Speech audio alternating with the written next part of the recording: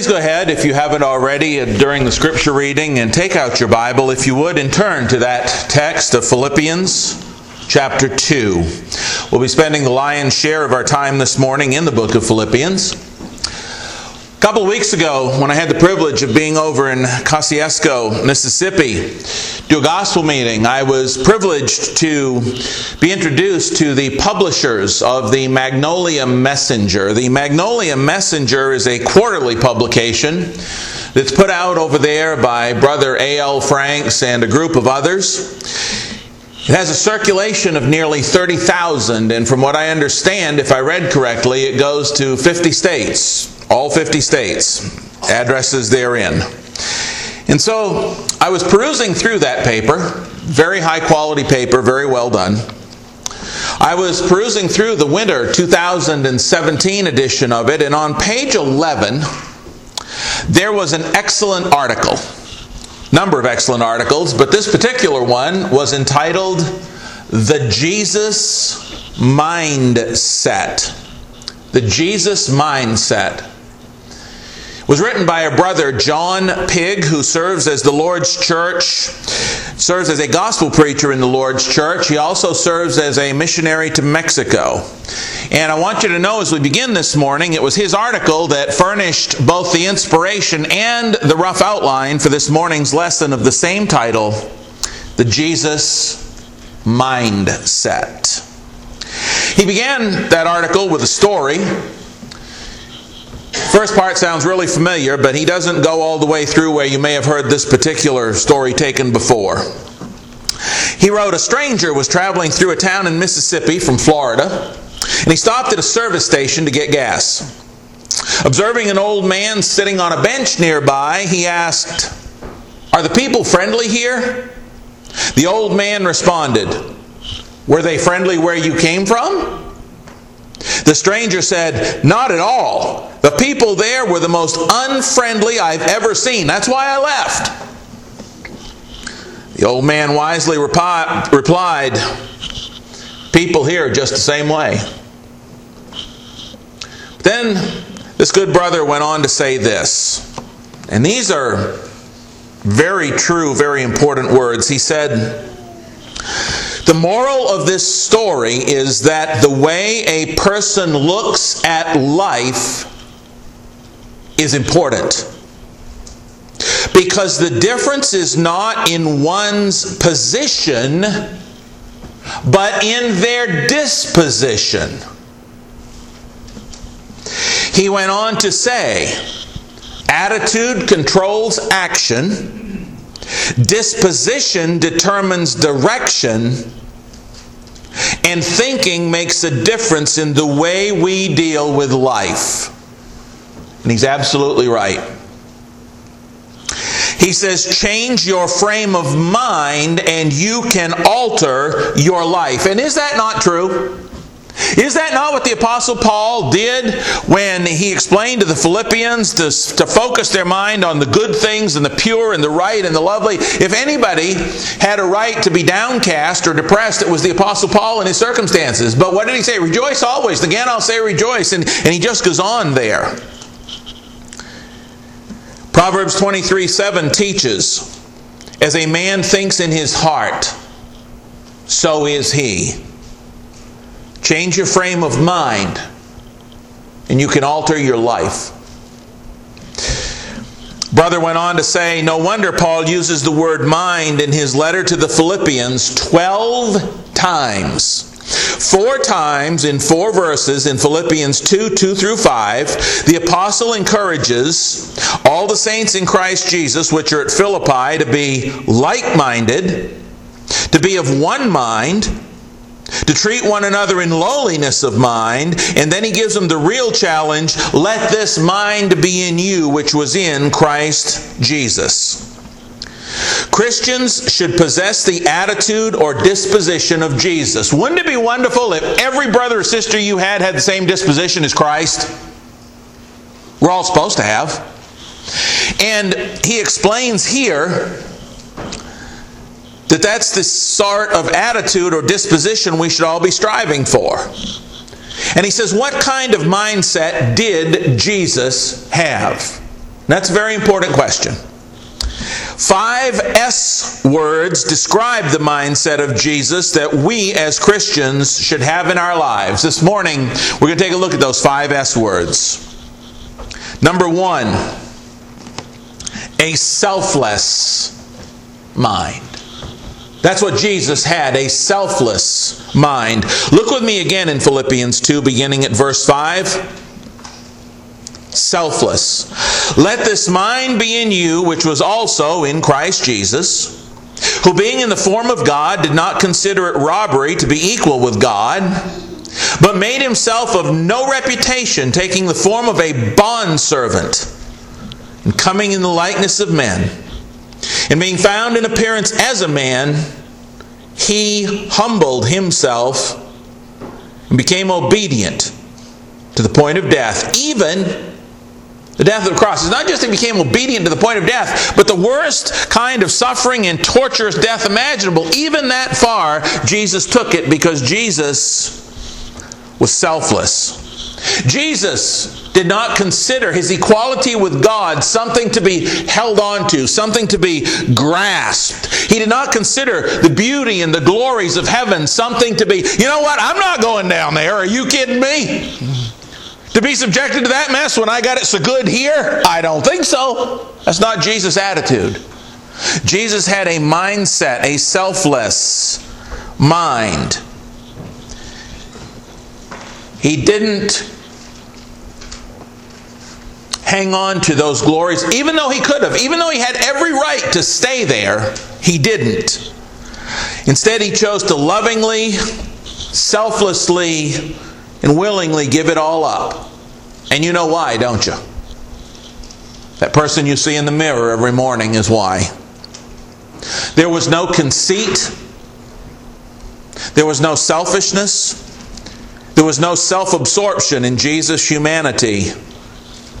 As this brother wrote in his article, instead of being self-absorbed, he abandoned a me, myself, and I attitude and manifested a selfless mindset. If we want to be like Jesus, we will not be all wrapped up in ourselves, but show a like-minded, selfless mindset. You know what? The Apostle Paul got that. Look with me in the same epistle. Look in Philippians 3, beginning at verse 7. We know in verses 1 through 6 all the good stuff that Paul had going for him. Look what he says in verse 7. But what things were gained to me, these I have counted loss for Christ. Yet indeed I also count all things lost for the excellence of the knowledge of Christ Jesus my Lord, for whom I have suffered the loss of all things, and count them as rubbish, that I may gain Christ, and be found in him, not having my own righteousness, which is from the law, but that which is through faith in Christ, the righteousness which is from God by faith, that I may know him in the power of his resurrection and the fellowship of his sufferings, being conformed to his death, if by any means I might attain to the resurrection of the dead.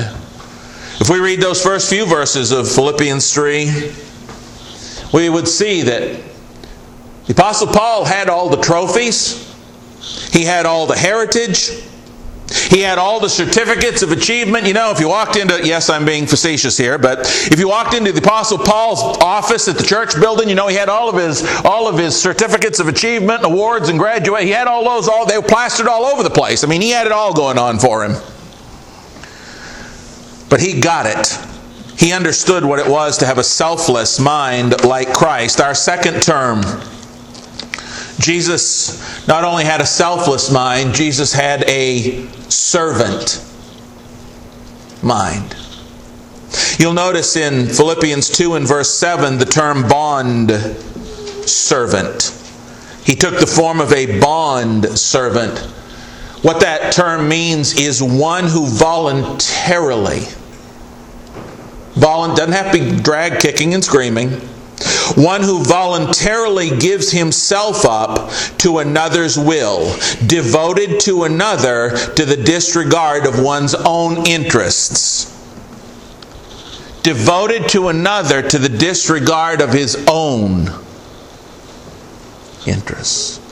Jesus clearly saw his purpose in life. Not just something he did on occasion, not just something he did when somebody badgered him enough that he'd do it, but he saw his purpose in life not as one of being served, but of humbly pouring himself out in service to others to the total disregard of his own comfort. Look with me for just a moment in Matthew 20.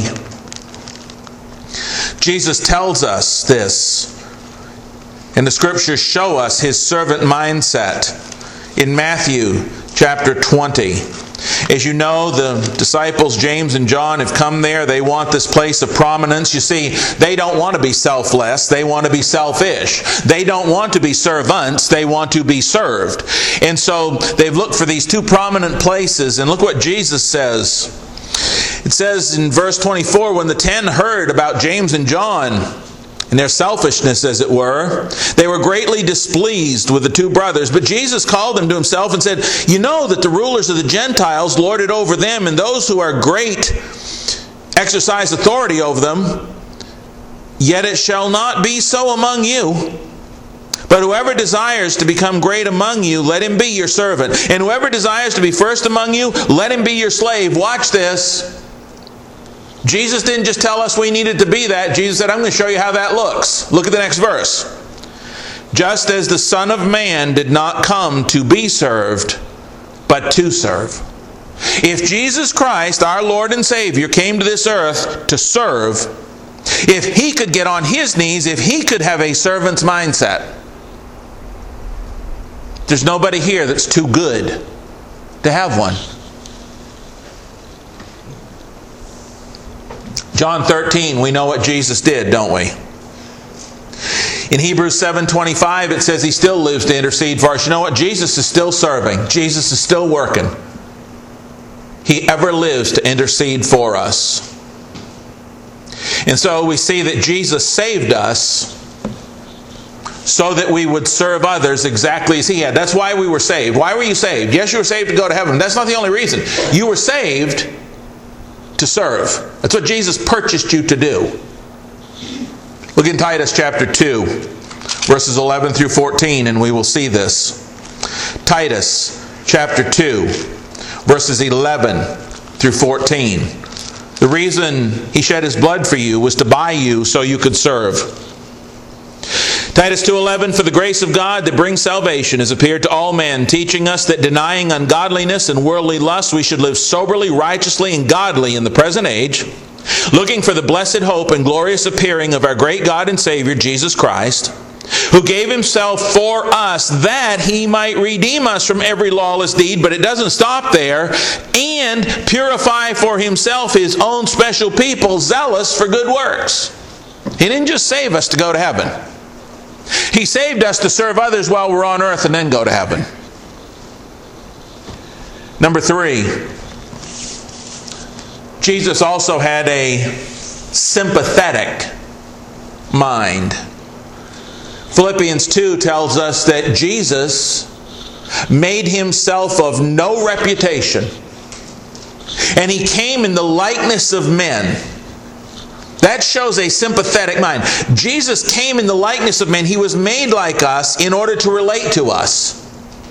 Jesus came to walk a mile in our shoes, we might say. He came to live in our skin. He came to experience the same temptations and frustrations and devastations that we do, so that he could sympathize with our weaknesses. In fact, the Scripture tells us that if you look in Hebrews chapter 2,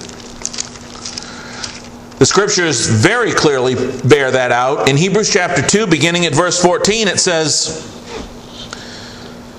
inasmuch then as the children have partaken of flesh and blood, he himself likewise shared in the same, that through death he might destroy him who had the power of death, that is, the devil, and release those who through fear of death were all their lifetime subject to bondage.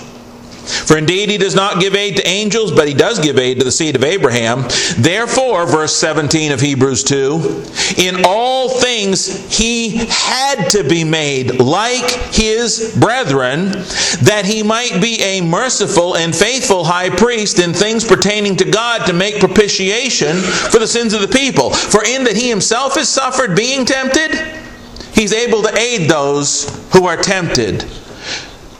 Jesus had a sympathetic mind. He came to walk in our shoes so He would be able to help us when we encounter the temptations and the frustrations and the devastations of life on this planet.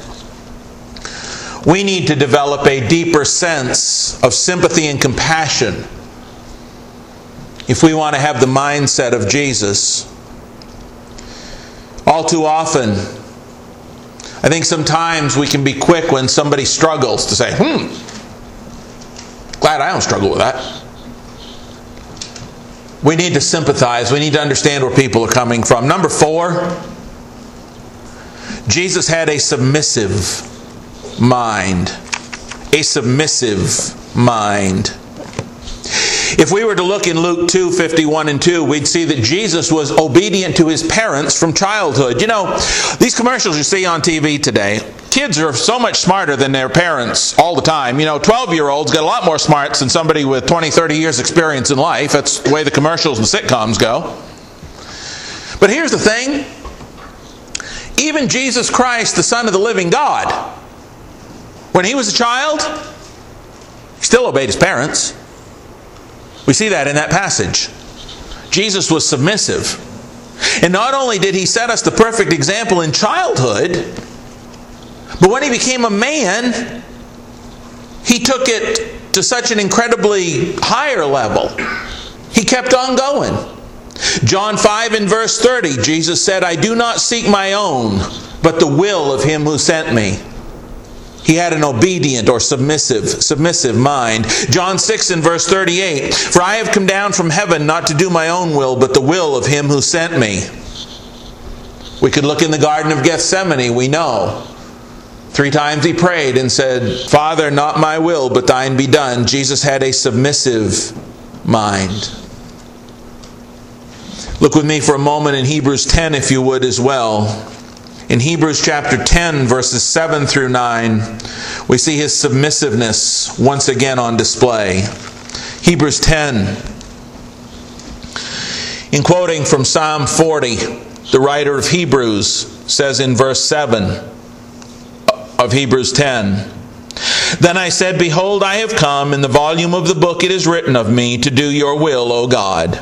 Previously saying sacrifice and offering, burnt offerings and offerings for sin you did not desire, nor had pleasure in them, which are offered according to the law. Then He said, Behold, I have come to do your will, O God. He takes away the first, that He may establish the second.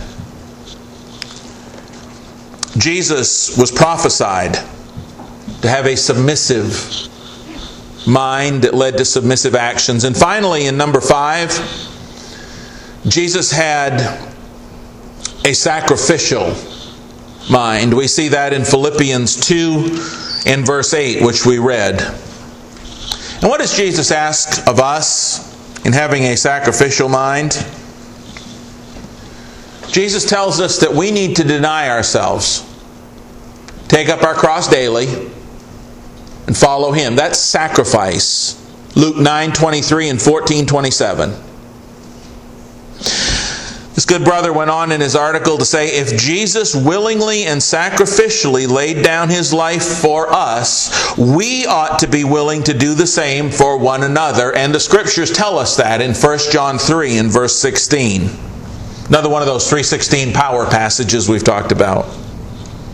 He says we need to show a sacrificial mindset in our time, talent, and treasure in every area of life. And we need to all ask ourselves individually, do I do that? Do I have a sacrificial mindset when it comes to my time, talent, and treasure? Am I willing to put my needs, wants, and desires on a back burner in order? Is my mind fixed on serving others no matter what instead of myself? That is the mindset of Jesus. He said if you want to act like Jesus, live like Jesus, and be like Jesus, you must develop the mindset of Jesus. And then he concludes his article with this. He says, a family was leaving worship one Sunday, and their little girl asked, the preacher said Jesus lives in us. Is that true? Her mom replied, "Yes, darling." Again, the daughter asked. The preacher also said, "Jesus is bigger than us. Is that true?" Once again, the mother answered, "Yes." In a childlike mindset, the little daughter finally inquired, "If Jesus lives in us, and Jesus is bigger than us, then why doesn't He show through?"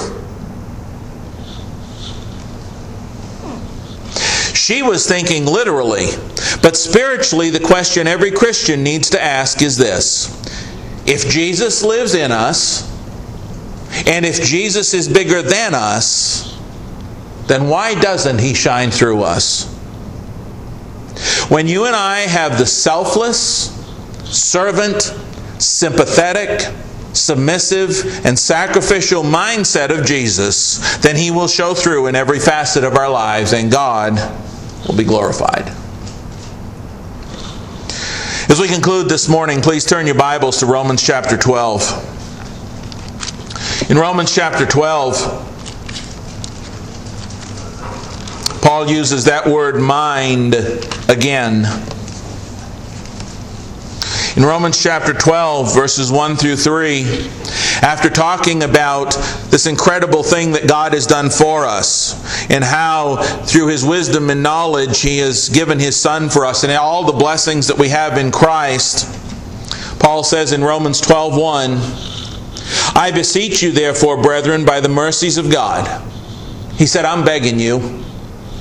Because of all you've got, I am pleading with you, brethren, by the mercies of God, that you present your bodies a living sacrifice. Everything you do it in service. You do it in sacrifice to others, not about you.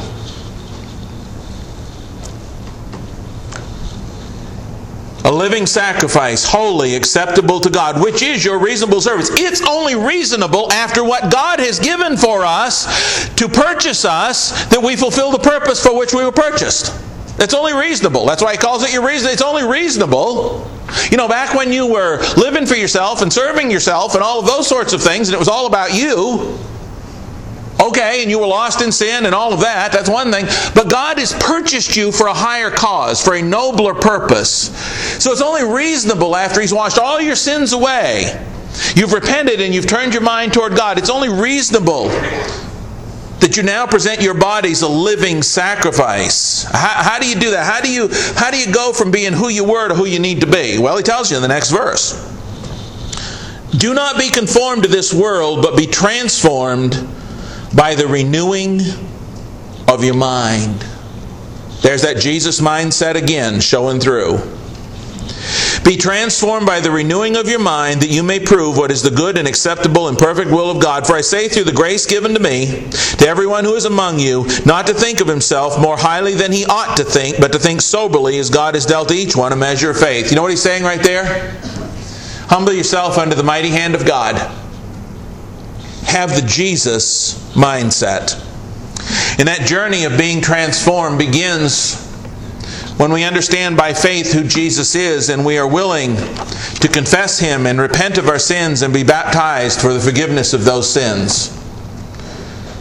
From that point on, we are to be transformed by the renewing of our mind. We are to have those elements of the Jesus mindset if we would truly be like Jesus. And if we would not truly be like Jesus and not show the family resemblance, then Jesus may have a problem recognizing us when He comes back for His spiritual siblings. This morning, if you would respond in any way by being baptized, or if you need the prayers of the church or anything else the church can help with, please come to the front as we stand and sing.